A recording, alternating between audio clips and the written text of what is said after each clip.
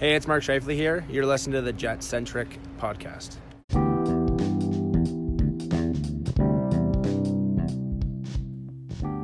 Hey there, Jets fans. Welcome back to the Jet Centric podcast. My name is AJ, one of your hosts, and this is episode 87, the Sidney Crosby episode. Imagine if Sam Katz had convinced Mario Lemieux to move the team to Winnipeg. Sidney Crosby would be a Winnipeg Jet.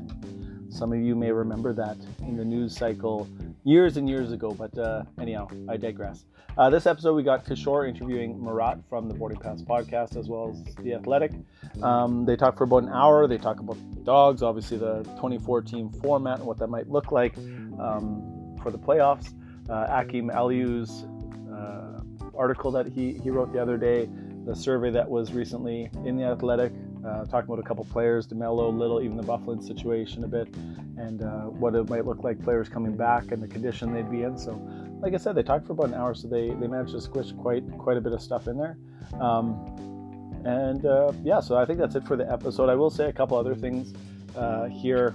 I noticed we've actually put up more episodes than the Ground Control podcast, the official podcast of the Winnipeg Jets. So there you go. And also Legal Curve has been off, so we put up more episodes than them too. So good for us. Anyhow, a couple interviews in there.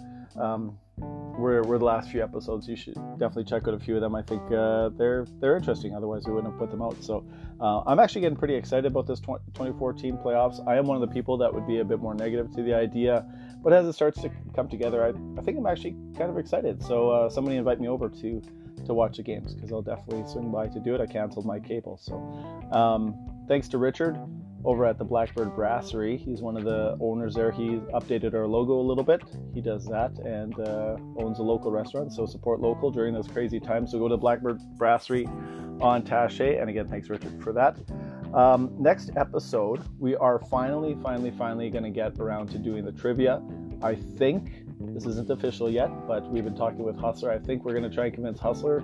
I know we're going to try to. I'm not sure if it'll work, but try and get Hustler from TSN 1290 to join us to do a trivia episode. So that should be fun. Also, a couple interviews that are coming up.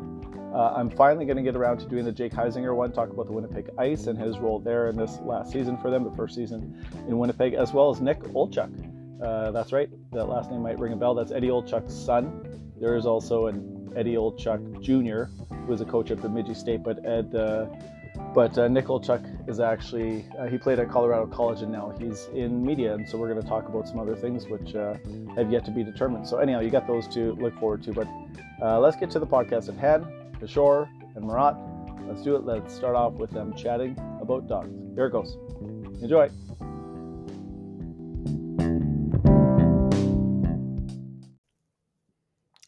Murat, welcome back to Jet Centric.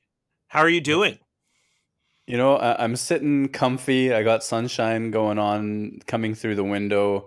I'm a little bit more idle than I would like to be, but you know, all of my needs are met, and life is good. Thanks for having me, Kishore. Yeah, I gotta get to like the biggest question in this off season, and that's really tell us how the dog fostering has been going over the last couple months. Oh boy. You know, I didn't have the heart to tell you this when we were messaging to set this up earlier. But yes, you're absolutely right. As soon as things were shut down, the first thought that I had was that I live in a house alone, and I had been fostering a dog before the road trip to Edmonton, Calgary, and Vancouver, where the Jets season was shut down. That dog got adopted. Clyde was adopted. Life was good. That's amazing. Great.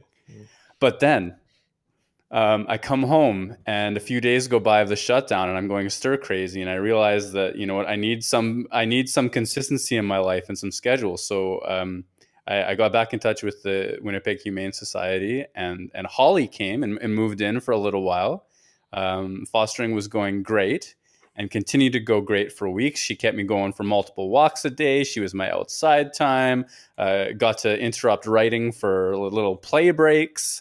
And then she too, this is good news. She too got adopted, but I've been alone and Hollyless for, I'm going to say 3 weeks now. It feels like a year. I miss that kid. Are you going to get back in the fostering game? Is this like a going to be a running piece of your life going forward? Because I got to admit, like the doggo pictures on your Twitter feed are pretty exceptional. Thank you. Yeah, I like sharing that. For me, dog fostering is a perfect fit for sort of the lifestyle that comes with, okay, you know what, I don't go on all of the trips for the Athletic. Certainly Ken does the majority of our traveling, but I will 100% be gone for a few road trips per year. My schedule can change on a dime. Oftentimes I'll take, off-season time to travel as well, or write from somewhere else. And that means that it's tough to say that I would be a great long-term, permanent, forever home for these dogs. But I absolutely love animals. I have always loved animals, get along well with them. And it's just so good to have a dog, or even there's a cat I cat sat for a little bit as well. To have them in my house is just like, it makes the home feel complete for me. So yes, 100%, I'll be back on that. And if you would believe this, another bit of good news that is sad for me, the Humane Society in Winnipeg has all of its fosters in homes right now. So people are doing so well in the city with the world kind of shut down for so many folks that I don't have an option to foster right now.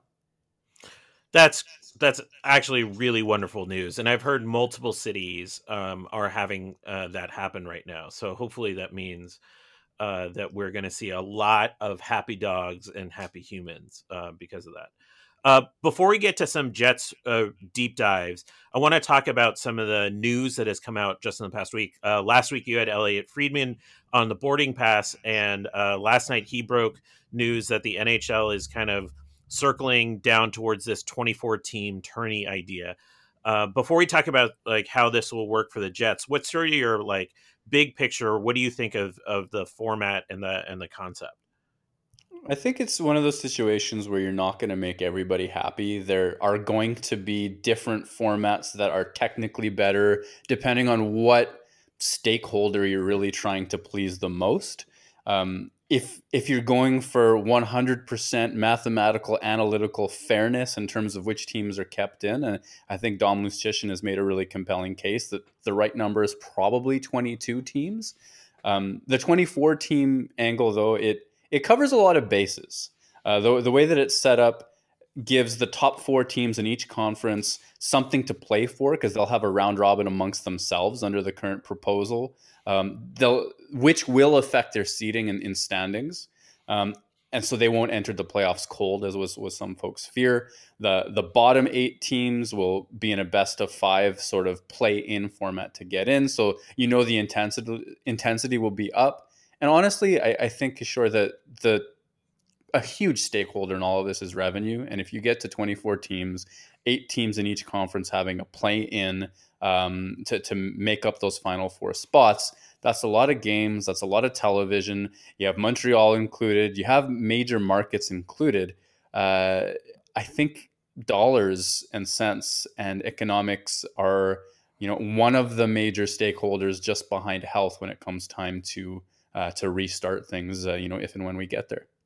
I mean, there's no doubt. I mean, there's projected losses. I've heard of, close to $1 billion for the NHL, depending on how all of this goes. So it's no accident that the 2014 tourney somehow includes the Blackhawks and the Rangers all of a sudden in there. I have to admit, I really liked it because the 5-game kind of play-in series sound like they'll be crazy. The idea of going down to the 5 games and the kind of intensity that will emerge from that sounds pretty exciting. My only complaint was one that Sean McIndoe brought up, which is like, I would have really loved to see them reseed so that the teams are really that are getting the buys, like, will also have the ability to get like the matchups that make the most sense. So there is some advantage to whatever we call that uncompleted regular season. What do you think about that? Like, should there be reseeding? I know, we can kind of dissect this like a million ways, but that seemed like a simple thing that the NHL might actually tweak. You know what? I actually agree with that quite a bit. It's simple, and it changes the logistics in almost no way, right? Because we're looking at 1 or 2 likely two host cities for this, and everybody within a conference is going to be playing right there. There's no travel consideration. It's really just about what makes the most sense if you're building a sports tournament, and that, yeah, to me, as well as to reseed. I noticed that seeding, specifically in terms of reseeding, was conspicuously absent from Pierre LeBrun's latest, which went up this afternoon, and I kind of wonder if it's possible that that's still something that's on the table, because all of this is still flexible, right? It's the best laid plans currently, and I'm willing to believe there's at least some chance that that does come to fruition. How do you think this all maps out for the Jets? Obviously, this is better than a 16-team tourney based on points percentage because we're actually in this. Do you think the Jets are set up well for this kind of like 5-game thing after all the layoff? They had the hottest goaltender in the league, all that coming back. Do you see, what's your kind of take on where the Jets will line up here, given that we have no idea where any of these teams are at? Yeah, you know what? It's tough to say. I'm fairly confident that there were a whole pile of bumps and bruises amongst the playing players for the Jets during the second half of the season, or throughout the season, to be real. But I expect that would be the case for a lot of teams as well. So then what else do you look at? There were a couple of recent trade deadline acquisitions in Dylan DeMello and Cody Eakin. I'm a huge fan of DeMello's game and his skill set and the way he processes things, and really believe that he gives Winnipeg a top pairing back, because Josh Morrissey and Tucker Poolman wasn't working as well to my eye, or really to numbers as well as I think the Jets probably hoped or project Poolman's growth to be. That the chemistry just wasn't there and the success just wasn't there. So there's an advantage. You lose Connor Hellebuck on fire. Can he reclaim that? Well, it's tough to predict a goaltender's performance at any time, but certainly he's a good goaltender, so that helps. I've wondered before about Blake Wheeler having a couple of slow starts to the regular season in the last couple of seasons. I don't know if there's anything to that. I just think that so many of the things and the storylines that you would try to look at and guess and predict are just fuzzy. They're tough to know. So I think the most important thing is health, and then avoiding St. Louis and Colorado in that first round of play-in. Do we know if all the Jets stayed around too, or are we going to have like logistical issues of players trying to get back from Europe? I would say the majority probably weren't in Winnipeg. There's definitely a handful in Europe, a handful at summer homes around the United States as well. So wherever it may be for each individual player, I would say that I think there's only really a couple of guys, though I don't have that officially, or I'm not 100% sure about that, but I think there's only a couple of guys in Winnipeg. All right. The other bit of news that dropped this week was Akeem Alou's piece in the Player Tribune, which was just an exceptional read and a very blunt and honest take about his life growing up and the racism he faced as a player. That's gotten a lot of attention in the league. Did you read the piece? Oh, yeah, definitely. I read that. Yeah. What did you think? I thought that it was powerful, and I thought it was well constructed as well, because he spends the majority of the piece, especially the first, I'm going to say maybe it's the first 2/3 or so, introducing us to real lived experiences of racism. And I mean, because some of the things that happen are so horrific, and we're talking about a high-level athlete and his personal experiences, it really just grabs you and makes you pay attention immediately. But he shifts as well. He shifts the dialogue at the very end of the piece towards kind of what we can do, both at the NHL level, which he's a little bit cynical about. He thinks it needs to start younger, and then in youth hockey as well, and what needs to be done by allies, and in terms of like non-people of color standing up for people in situations like that. Because man, they're the most horrific thing. And I think I read this in a tweet, and I agree with it. I'm sorry to whoever wrote this and made the opinion famous. The most horrific thing might not be the fact that Steve Downey put his stick through Akeem Alou's jaw, but the fact that nobody did anything about it. So I think the gap that I perceive from that piece is really about, okay, here is this situation that has now we're all so well aware of, and we all should be so well aware of. Well, what do you do? How do you like cover over the systemic gaps? And I think that starts with people in, I guess I'm ranting now, but it starts with people, like me, that present as the majority in society, standing up when they see things like that, and making it clear that they're not acceptable. And I like that Akim Aliu made a point of including that and transitioning from personal experience to, okay, well, what now? Towards the end of the piece. So I liked it for both angles. I have to say, like, as somebody, I'm obviously was just like a hobby player and didn't really, experience the kinds of things that Akim Aliu did. But there was parts of his personal story that really resonated with me playing hockey as a youth, like the looks, the like kind of comments, the kind of the general like competitiveness and like the environment that was set up in youth hockey. And so when he came back around to saying, really, we have to examine this at all levels of hockey and not just focus on these like marketing campaigns by the NHL, but actually think about this pretty deeply. It resonated with me. Do you have any confidence that something is going to change based off of his commentary and what you've seen from the NHL on this? I mean, I like to believe that change is progress, or is something that's progressing and will continue to progress.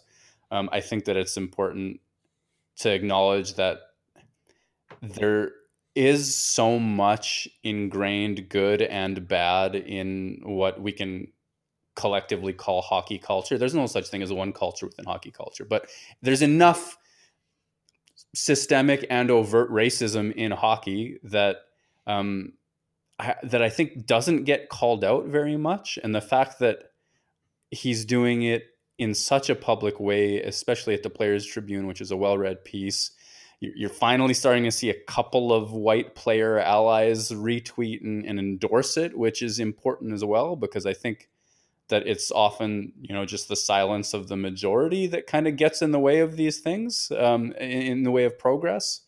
I tend to think that as a society, we're progressively getting better on those fronts, but I'm not so well educated that I know that. So I don't know what the answer is, but I lean optimistically, because you start to see just a tiny bit of, I guess, buy-in. I don't know. Tell me what you think about this. I've always thought that, in situations like this, the person who falls into the group that is a minority, whether it's across race, gender, religion, whatever it is, you can almost barometer it in terms of how many people from the majority echo or support or amplify their struggle. And you can kind of get a sense of where society is at with that issue. And if it's really only, as it so often is, the marginalized doing the work on that front, well, then you can get awfully cynical and say, well, yeah, this isn't going to change. So I guess that's why I'm pointing to the fact that a Ryan Miller type, or I think it was Stephen Johns in Dallas as well. A lot of media folks as well, though, have amplified it. And I think that might be a hint of progress or towards better. And I'm just thinking out loud. What do you think about that? Yeah, I think actually the culture of fans, and like if we use Twitter as sort of like the extreme end of NHL fandom, which it can be from time to time, like I thought the response to the piece and like what we've seen going back a few years has been very positive about the approach to this. Like everything from like when Tony X was highlighted as a fan at that St. Louis Blues game and just like celebrating fandom that comes from different people. Joel Ward rocking like the Black Girls Hockey Club's sweater at a game. And oh God, I like keep going on and on about like celebrations of diversity and diverse fandom and players that have sprouted up. The thing that I think it needs to be paired with is like then the actions related to it. So like I would say like my point of cynicism comes when I see Bill Peters get hired by a KHL team. I know it's a KHL team, but it's that's what gives me a little pause. Is like, are the actions lining up to where the culture is? And maybe there's just going to be a bit of a lag there. But I think there are reasons for optimism. But I think there's a lot of hard work on to still get the culture where it needs to go. Yeah, makes But again, sense. that's just like, that's my fans take, as opposed to something that's really like deeply embedded in organizations and youth hockey culture. But I think what you said about there isn't one culture to hockey, so there isn't this like magic fix. We're going to just flip a switch and this is done. This is, a decades long process that we're going through. Yeah, I don't think any culture is a monolith, hockey included, as convenient as it can be to frame it that way. So there may be pockets and organizations and teams and where things are really going quite well, and people have demonstrated progressive values and the actions that come along with it.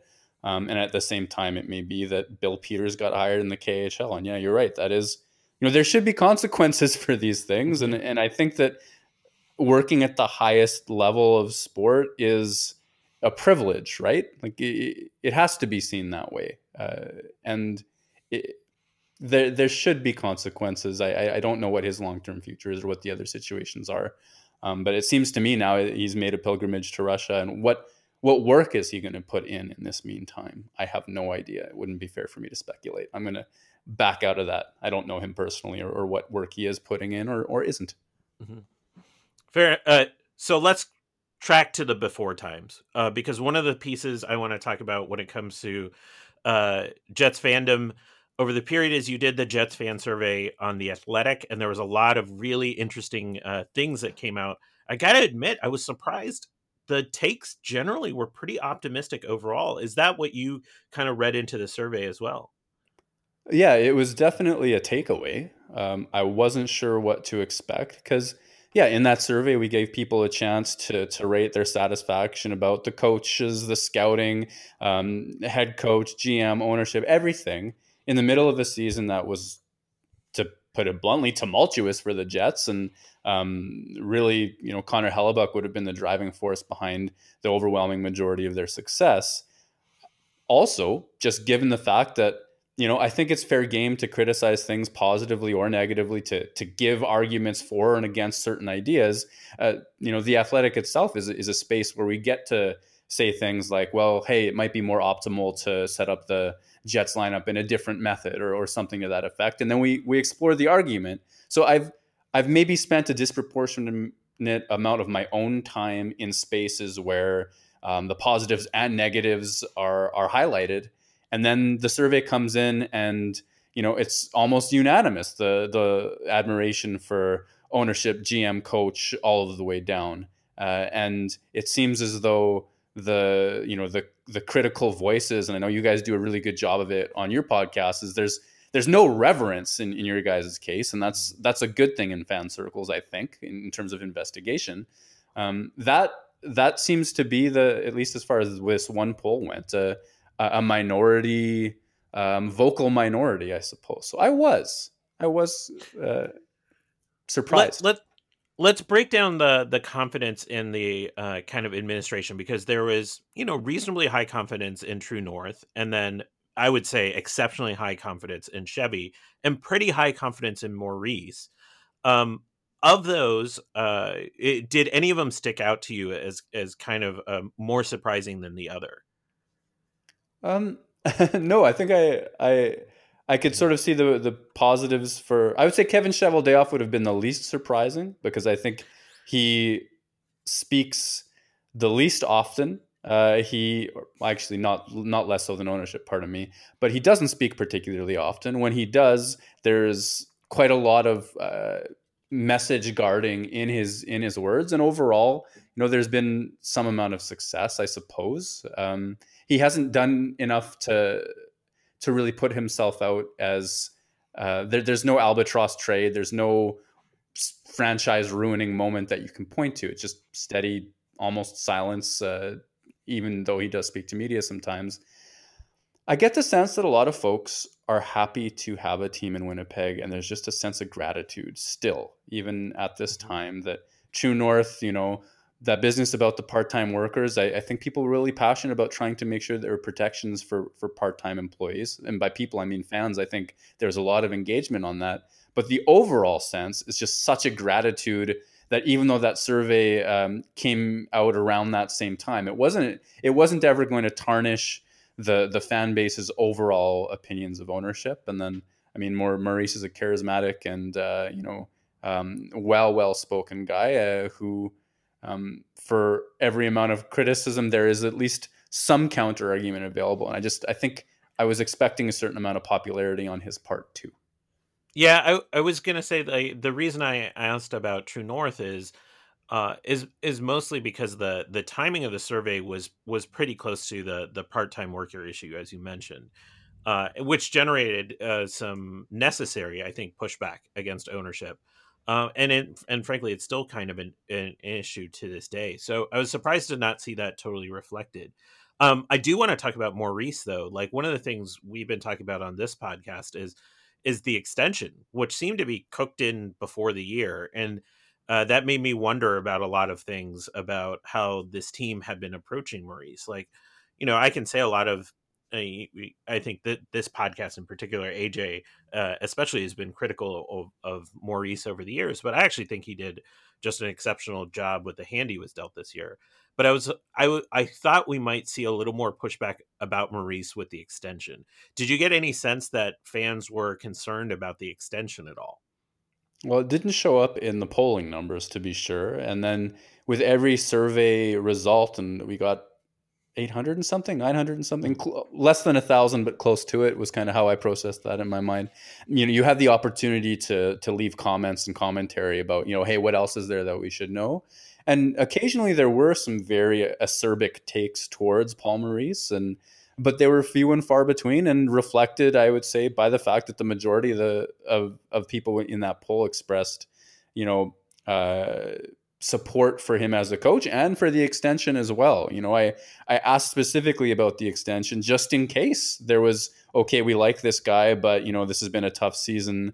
I wanted to leave fans room for that, and it didn't come out in those numbers.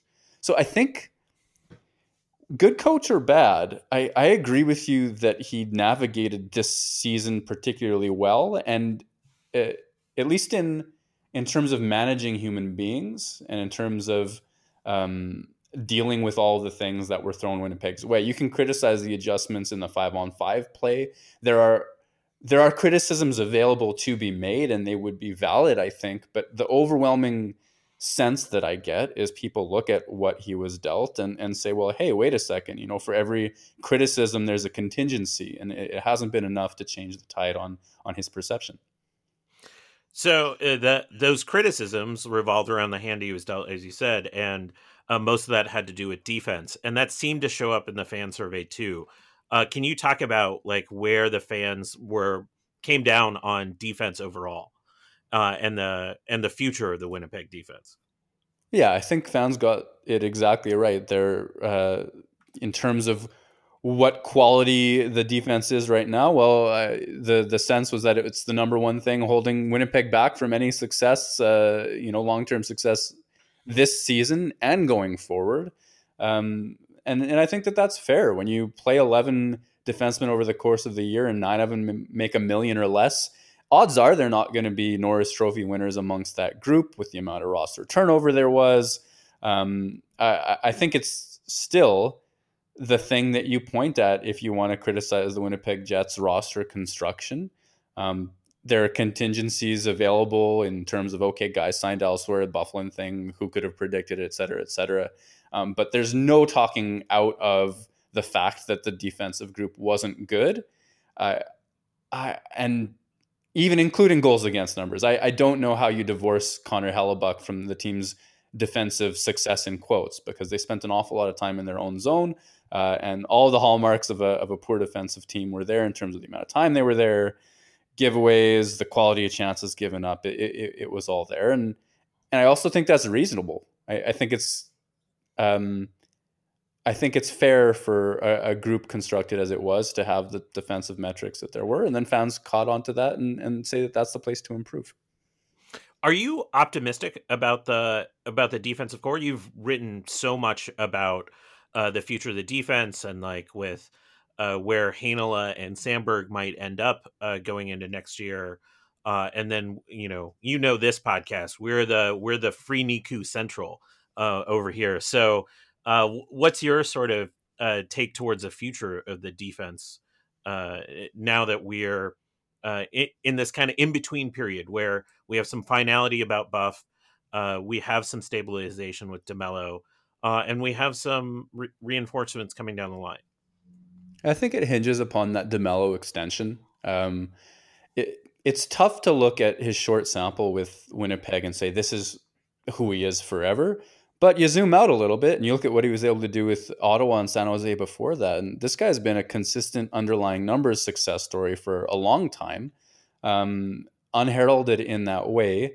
Various scouts or other hockey observers that I talk to are just enamored with his heads up play, the way that he can read a play in front of him, make the smart reverse, give the puck to teammates in better positions, and basically move the puck with a confidence and precision, let's say, that was almost entirely absent from the back end this year. He really stabilizes the top four by giving Morrissey a pairing, and then Neil Pionk is left to make as much hay as he can, whether it's with Dmitry Kulikov, who's obviously an unrestricted free agent, or some other partner.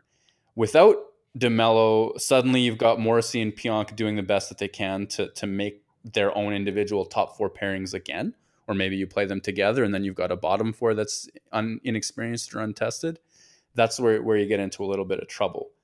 What I'm optimistic about is that there are enough quality prospects in the system, and even beyond Sandberg and Heinola, whether it's Declan Chisholm, Leon Gawanka, Luke Green, Kovacevic, you can continue down the list, and I'm not saying that all of these people will necessarily have an impact on the Jets' blue line in years to come, but there are enough good ones that you imagine that somebody's going to. So I'm not worried about the defense long term. It's about the Jets' ability to re-sign and extend Dylan DeMello now or this offseason, whenever exactly that takes place, and then make smart bets about who gets minutes. And I think Sami Niku getting minutes, it's overdue. You can't point and say that he's been dominant, to be sure, but believe me, in terms of the skill set that he has, I think he just needs reps at this point.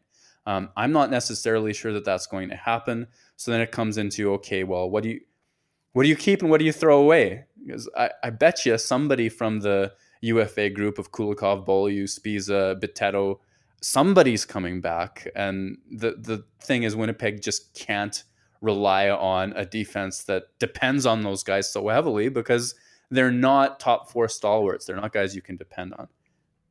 Sure. Did I answer your question? I feel like I just went on a rant about you did because I was going to ask the natural follow-up, which is, do you have any sense if the Jets are pushing to extend DeMello?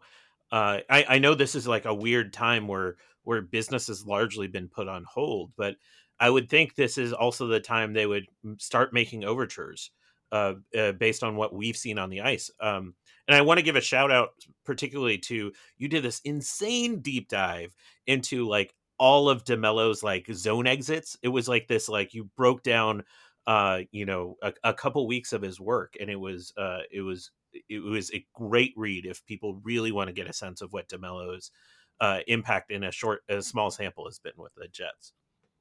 You're being too kind on that front, but I appreciate it. I will take it and glow all of the same. But do you have any sense if there is progress being made towards DeMello being re-signed? No, officially when asked, I mean, Kevin Cheveldayoff says it's too soon to talk about that stuff. Behind the scenes, I'm not so sure. I think that DeMello honestly was happy in Ottawa, despite the fact that team has its own struggles and its own rebuild to sort of contend with. I think that he's in a position where he's made less than $1 million thus far per season, hasn't put up massive offense, but is such a good player that he's going to get a raise and probably be happy with if he gets into that 3 million range, I think that's a win for all parties. The team would have a value contract, and the player would probably feel fairly compensated. But is this actually ongoing? Well, Cheveldayoff is quiet about it. His agent is quiet about it as well. Other than just to say that he's happy, or that he's enjoyed his time in Winnipeg, or has enjoyed, playing in Winnipeg thus far. So a long-winded way, I don't know.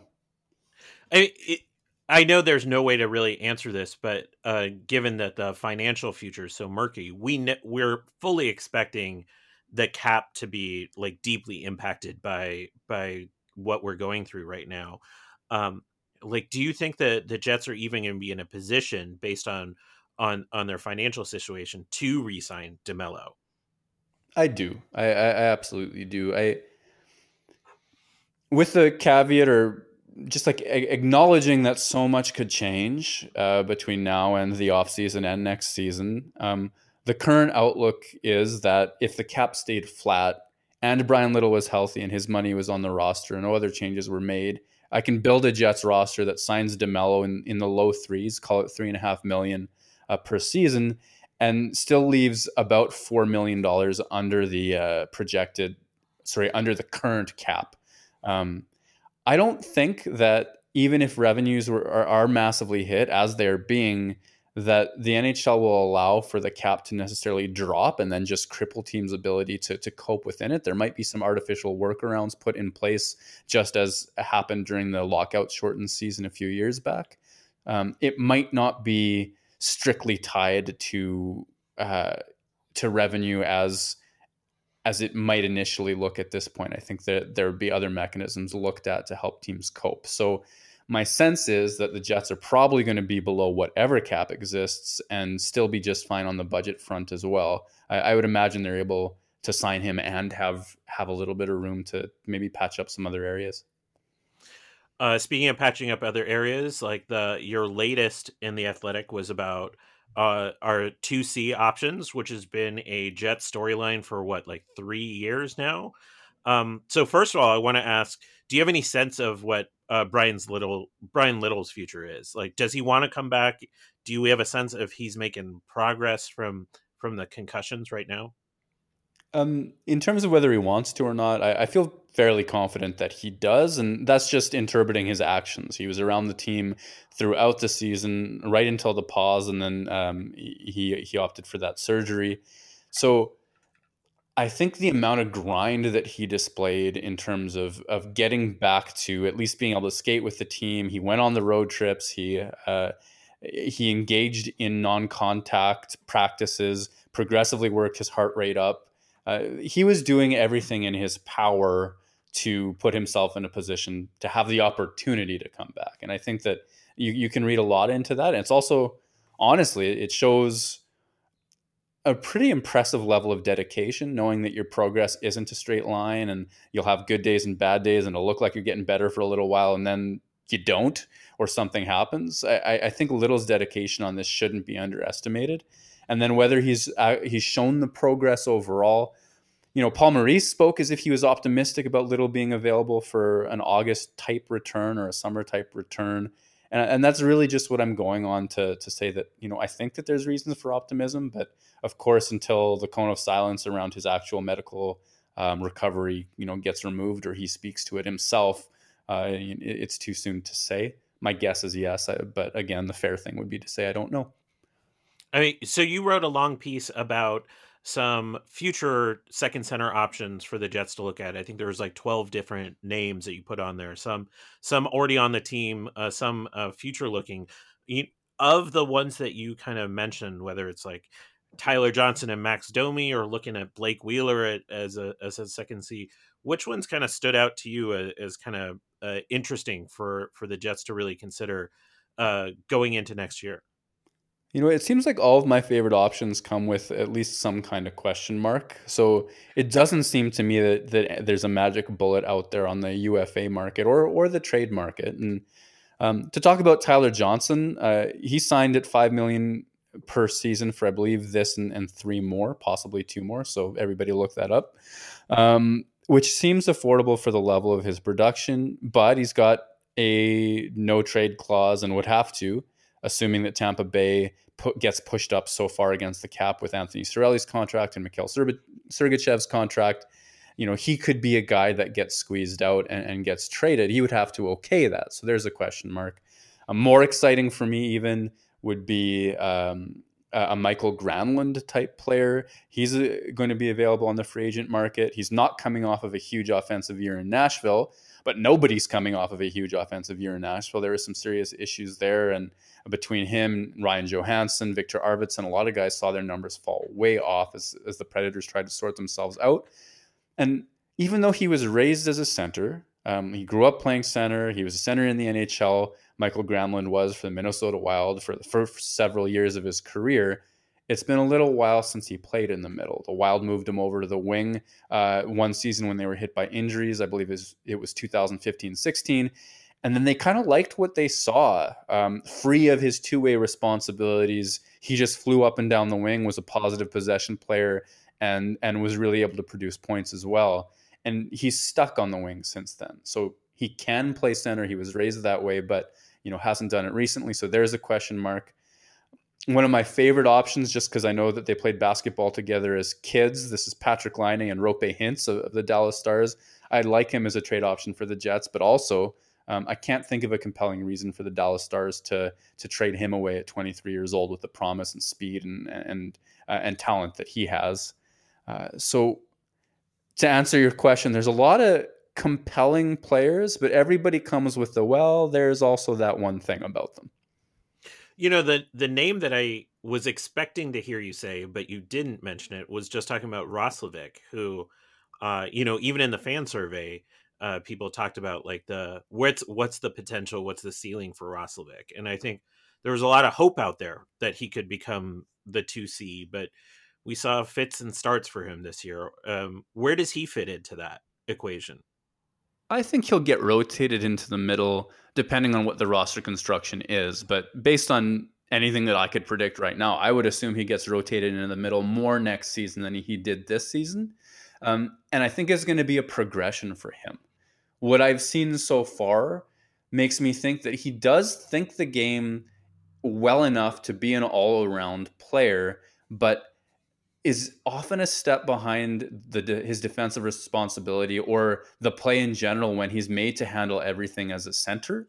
As a wing, a little bit more freed up to go up and down his lane, and all of a sudden he's back checking like crazy. His life is a bit simplified, and he has the aptitude to do it. That's my read of it. So does that project as a guy who can eventually take that second line center? I'm a little bit skeptical right now, but he did have that stretch with Jansen Harkins and Mason Appleton that looked just fantastic for, it was 4 or 5 games in terms of the speed up and down the ice, the back check, and the ability to turn back pressure into offense. I think that line did that very well, and Roslovic was a big part of it. So there are signs that say to me that he has that still as a possibility for him. I don't think he's seized it yet. I don't think he's excelled for a long enough stretch of games to warrant me saying that I think that it's a sure thing. I think it's more realistic, as convenient as it would be for him to just take Brian Little's job, and then Little can come back at a slow pace, maybe be a wing, be a third line center, whatever it is. I think that you're going to see growth and growing pains alongside each other as Roslovic tries and hopefully has success making that next step. You mentioned Jansen Harkins. Jansen Harkins was my favorite surprise of the late season before the stoppage, because he came out of nowhere to me. Like, I remember thinking about Harkins a lot, and then seeing the production in the with the Moose. Like, are we going to see Harkins as a staple going forward? Is he a Winnipeg Jet at this point? I think so. I really do think so. I think he's similar to what Mason Appleton might have been like a year now. And obviously Appleton had a frustrating start to the season. There was the injury at the Heritage Classic playing football and everything like that. But he's a guy that's done more than enough at the NHL level in a small sample to make you think, okay, here's a guy to invest in. Here's a guy who's done all of the right things in a small role, that, maybe signing a fourth line replacement level veteran to block this guy out would be a poor decision for the team and the player alike. I really think he's grown quite a lot, and the job is his to lose. I don't know if that makes it a dark shade of pencil or ink with whiteout in a desk drawer somewhere. I really think, if you're asking me to predict something, he's a Winnipeg Jet from here on out. But it's not quite a guarantee. It's just almost there. So we haven't had you on since Buff's termination, which was, a long time coming. I'm glad for Big Buff that the saga is over and he can move on. What do you have any reflections about Buff's time with the Jets and how he'll be remembered? And then lastly, do you think he's playing anymore? Well, first of all, I think he's probably the single most iconic Winnipeg Jet of the 2.0 era. I really think that just the personality that he played with, the huge hits, the big goals, the star power, looking at the camera while he's battling in a scrum, singing along in the penalty box, taking two guys, taking Doughty and Kopitar out one after the other, pulling two guys out of a scrum against Nashville and Vegas. There's only one Dustin Byfuglien-esque player that I have ever seen watching hockey. I think he's just that special, and his big goofy grin endeared him to Jets fans. I would say he's the one guy that I would hear about most from sort of the casual fan or that proud Winnipeg resident who knows a little bit about the Jets in the coffee shop lineups or what have you. He's the guy that would really kind of capture the imagination. And I think that is how I will remember him, is just the lovable big Byfuglien, complete curiosity as a character, impossible to interview, it seems, but just beloved by so many.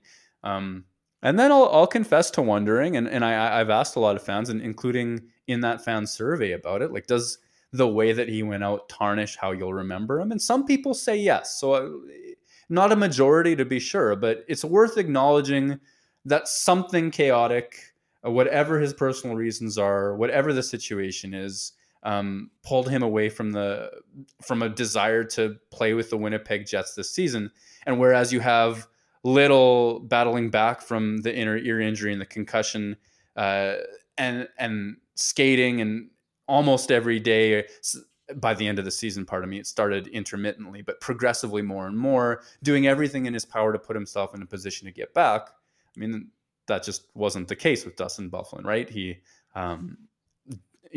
did his rehab to the point of skating and to the point of on-ice workouts and stopped it at that point. And certainly that doesn't convey a guy that's terribly passionate about making it back. And I think the last thing that you asked on that end, Kishore, was just about, do I see him playing in the NHL again? Yeah, what's his future? I think he's done. I don't know that, and it's certainly just more a hunch, instinct, speculation than anything else like that. But I think a sizable part of his journey right now is about responding just to the punishment that he'd taken over the years and getting his body back into a situation that he's okay with. And I think it's just such a long road between where I perceive him to be at and productive NHL game shape that I don't think it's as front burner as some of the articles I see around maybe suggest that it would be. And then also, if it was ever about the money, I mean, he left an awful pile of it on the table to have his contract mutually terminated or not to play this season as well. So I can't see that fire being reignited, and I, not from here anyway, not from where I sit today, do I see that see a return in the cards for him. Just a couple questions to wrap up, and thanks for being so generous with your time. I know we're all we're in the middle of this uncertain time. Like, we're starting to see some optimism about what the NHL could look like if it returns. But for a small market team like the Jets, for a small city like Winnipeg, and like, there's a really strong potential that fans aren't going to be able to come watch these games. At least that's what, Elliott said yesterday. He doesn't think, we're going to see any fans at games until, the end of the year. How much is that going to hurt as a team like ours, where we derive so much revenue from the gate? And we're a small market team. Like we're going to lose a little bit of that sort of identity that comes with fans going to the games. Yeah, I don't know how to parse it out team to team to team because every market is unique, and I feel like I know, much more about this one than any of the others around the NHL. But I will say it's a special thing. There's a sense that I get when I'm in the press box and I'm looking around the rink, that during a regular season game or during those moments of maybe like relative mundaneness by NHL standards, there's a calm in the building, or almost a reservation, like, okay, let's save this for when stuff really matters, as opposed to those first couple of years when the chants were fast and furious all the time. The Jets fans were being shown on Sports Center like every couple of weeks, it seemed like. I think that things have settled, but as soon as the stakes get raised, it's just wild in there, and it's as loud in there as I've seen in any other building in my short travels thus far. And it's special. It absolutely is. The players honestly reflect on it. They talk about what it means to them, and I believe it when I hear it. Like, some of that is what you say because you have to say it, and then I think a lot of it in Winnipeg, in the conversations that involve fans that I've been a part of, kind of away from the microphone or not for a story, I genuinely think that level of volume and fury from the fans, especially in the playoffs, is felt by the players. And I mean, maybe not a popular name around Winnipeg right now. I was talking to Jacob Trouba about this just a couple of days ago, about his memories of the playoffs against Nashville, especially, and just like what that meant and what it felt like. He says he gets chills just remembering the crowd from that. So yes, that is absolutely a loss. And it will feel different to watch these games. And I think the consensus is, there's not going to be fans in the building for these things for sure. So yeah, it'll suck a lot of life out. Does it affect Winnipeg disproportionately compared to anybody else? I have no idea. But let's be honest, it's going to be weird, whatever they do with the broadcasts, to put that on your screen and not see that there, isn't it? Yeah, I'm, whether they pipe in sound or how it's going to be, or if we just hear more of the chatter on the ice, I don't know how they're going to fill that kind of empty space between in the middle of those broadcasts. But I imagine they're going to try a bunch of different stuff and see what works. So I'm at least trying just to prepare myself that this isn't going to be hockey the way it was coming back. This is going to be some sort of like experimental form of hockey. And I'm just going to enjoy whatever it is. I just hope that this period where fans aren't in the building impacts what was the best environment in the NHL, especially playoff time. I just don't want to forget that identity of Bell MTS in the middle of going through this process. Last thing I want to ask is, I have a 2-part question. It's like, one is, I kind of want you to out who wrote Dancing Gabe as their favorite Winnipeg Jet of all time, because that was the one thing in the fan survey was like, I need to know who that was. And was that Gabe directly? I know it was an anonymous survey. You know what? I can tell you for sure that it wasn't Gabe directly, because somebody on some format, I'm going to guess it was Twitter, messaged me and said that it was them, that they were the one that put Dancing Gabe's name forward. And if this is like some kind of joke and it was you or something like that, I hope you own up to it. No, it was not me. It was not me. I brought it up when I talked to Sean McIndoe the other day, and he didn't know who Dancing Gabe was. So for shame. So I know it wasn't him, at least. Well, okay. I'm going to let that go. At least that person has identified themselves. So thank you for that. I'm just really curious how you're kind of keeping occupied during this time when it comes to hockey. Are you watching old games? Are you watching like Hellebuck and Boteto play Fortnite? How are you kind of staying engaged with the team and hockey overall during this time? Well, I was thinking about this I think about this all the time, actually, but I was thinking about this because there was that Fortnite tournament, right? And I I think that the coverage of video game sport or esports, I guess, there's probably a lot of opportunity there and a lot of interest. And especially now, I mean, I think a lot of fans did tune into that.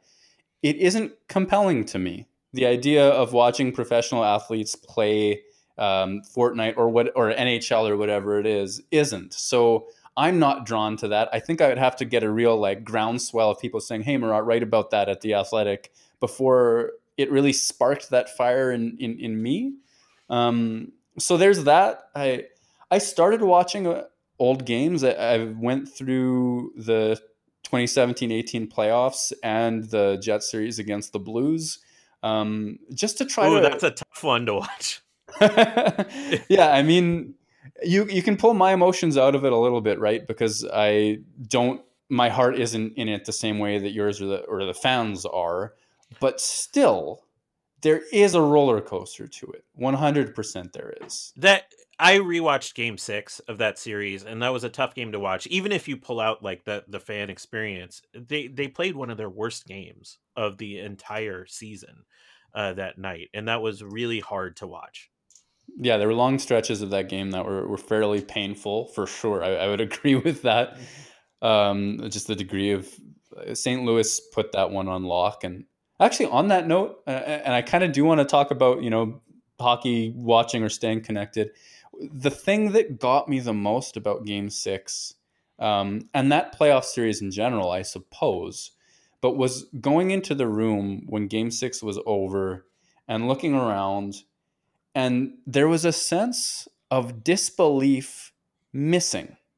Because against Vegas the year before, going into the dressing room at Bell MTS Place, you could look around and just the way guys were hunched over, the way they answered their questions, like you can sense the emotion of a room when it's that palpable. The players just couldn't friggin' believe that they'd lost to Vegas. They had held themselves in high esteem and they thought that they had a chance to go all the way, that they played very well throughout that series, other than finishing. And I mean, Fleury was insane, Hellbuck giveaways, whatever. But the disbelief ran rampant through that room. Against St. Louis, I just kind of read that room as acceptance. It was muted. It was just, okay, well, damn, And that, I think, was probably a reflection of the season that came before it and their inability to go back to that dominant well because they hadn't really established it down the stretch. That's what I take away from that when I watch this stuff. The last thing I want to say about watching that playoff stuff, though, is I am a sentimental guy. And when I put that on the screen and there's just fans from any city, but especially Winnipeg, because I want you guys to be happy. Fans in a building going nuts.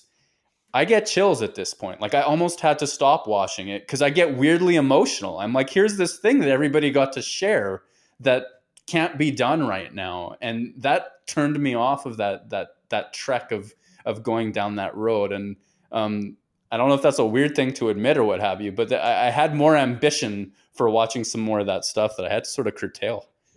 I've struggled watching. I tried to watch some old hockey games and some old highlights. I even tried to watch, some of the Jets 1.0 like late games, and it just I haven't been able to do it. There is something really, unsettling is the best word I can describe it about seeing all these people packed into a tiny place together. Like the mood, the environment is totally infectious, but at the same time, it feels so like unrealistic right now, given where we are in the world, that I really struggled with that. Yeah, and while I have totally been dipping into nostalgia, if you just look at my Netflix history, you would just see like The Office, The Office, The Office. Yeah, I'm trying to keep that tamped down with hockey, but the instant they come back, I'm going to be all in on this like weird, wild tournament that they're going to play. I think regardless of what it looks like, I think I'll be there for every bit of it. Yeah, even if it's weird, you put a Stanley Cup at the end of that tunnel, and I think that you're not going to be alone on that front. Yeah, I think in this time sports can offer. I mean, there's so many moments in history where sports has offered healing moments, not to overemphasize like the power of sports during, this global crisis, but it can offer like a little bit of solace. And that's really what I'm hoping for. If they can guarantee the safety of the players and the players' families, and that they can offer like just a brief moment where people feel like life is resembling what it was, and start to paint a picture of what it can be. Yeah, I 100% agree with that. Like, to be cautious about overstating it, but for 3 hours a night, it's a schema break. You go through your day with one set of rules and one set of logic. Okay, there's quite a situation going on in the world out there that we have to acknowledge and do our best about. And then for those 3 hours, you can put that away. Everybody knows the same story. All of the fans know the team, and the storylines of the year, and you can put everything away and just sink into that.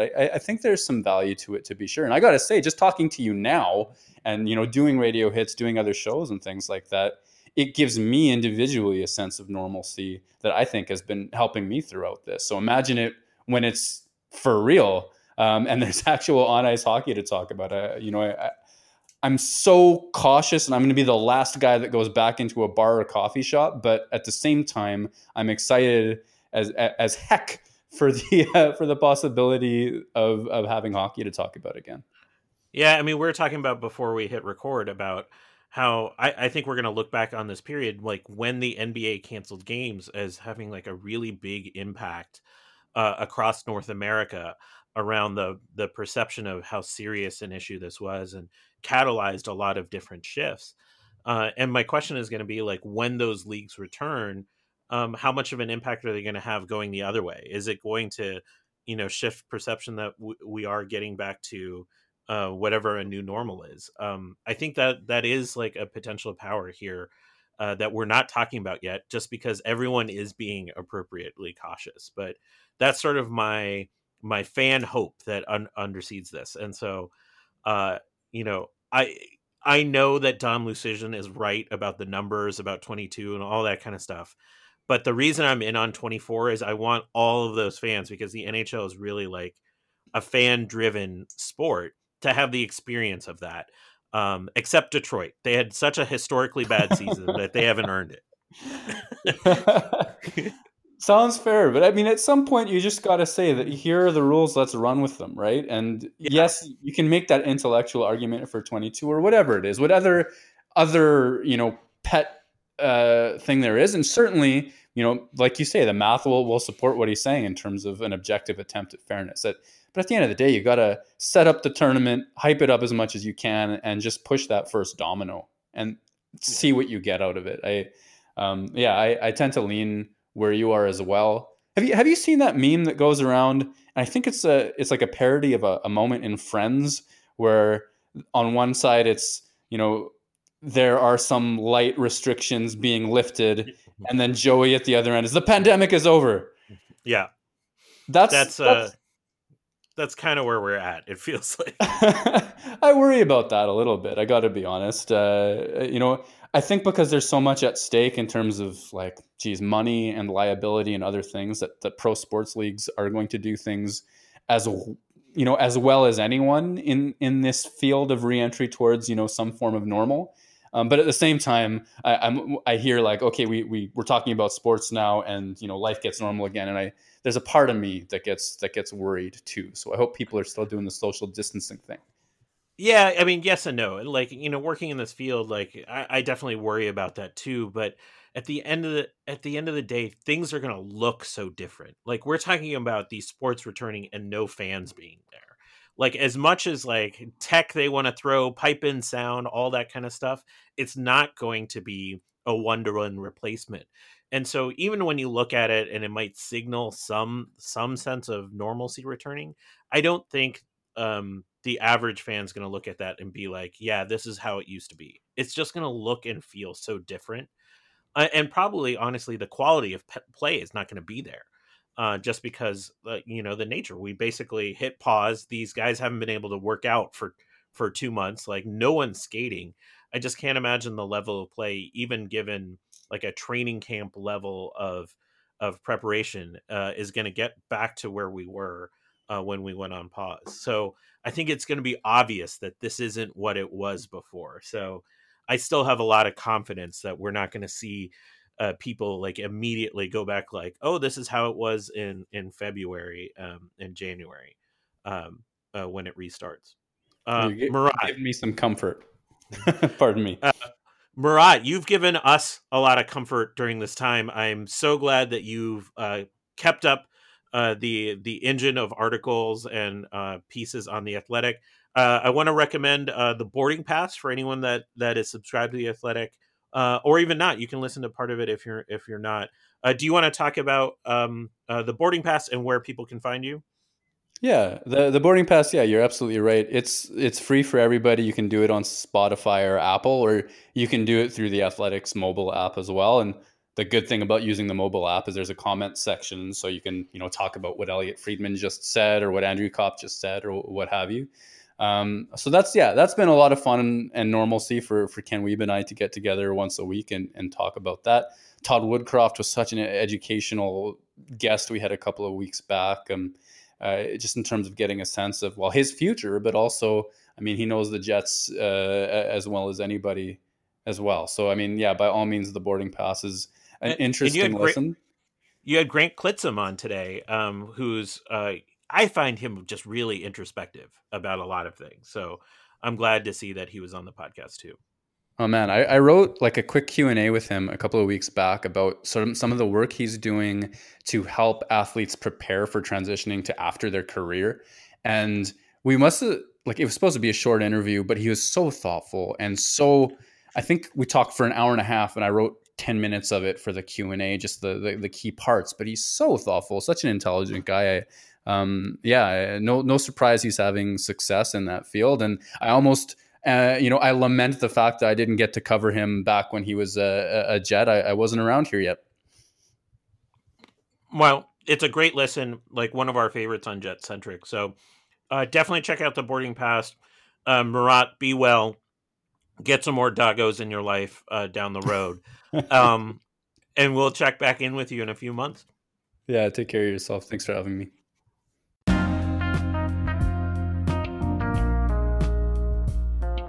I'm Kurt Kielbach, and thank you for listening to the Jet Centric broadcast.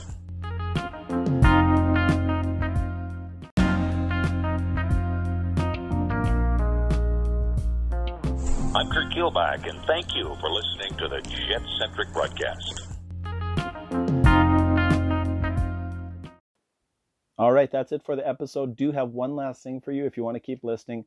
After I'm done jabbering here, I'll play for you the national anthem at Bell MTS, April 10th, 2019. This is against St. Louis Blues. Game 1, I was fortunate enough to be in the building for it. Recorded the anthem. Kind of gives you chills, right? Maybe gets you a little excited for Jets hockey again. Did play it on an episode for the podcast back in June of 2019 as well. So anyhow, here it is. Thanks for listening if you've made it this far. And make sure you tell some friends, go rate us on whatever it is, retweet us, and find us on Facebook too. We're there a little bit. Anyhow, go Jets go. Here we go.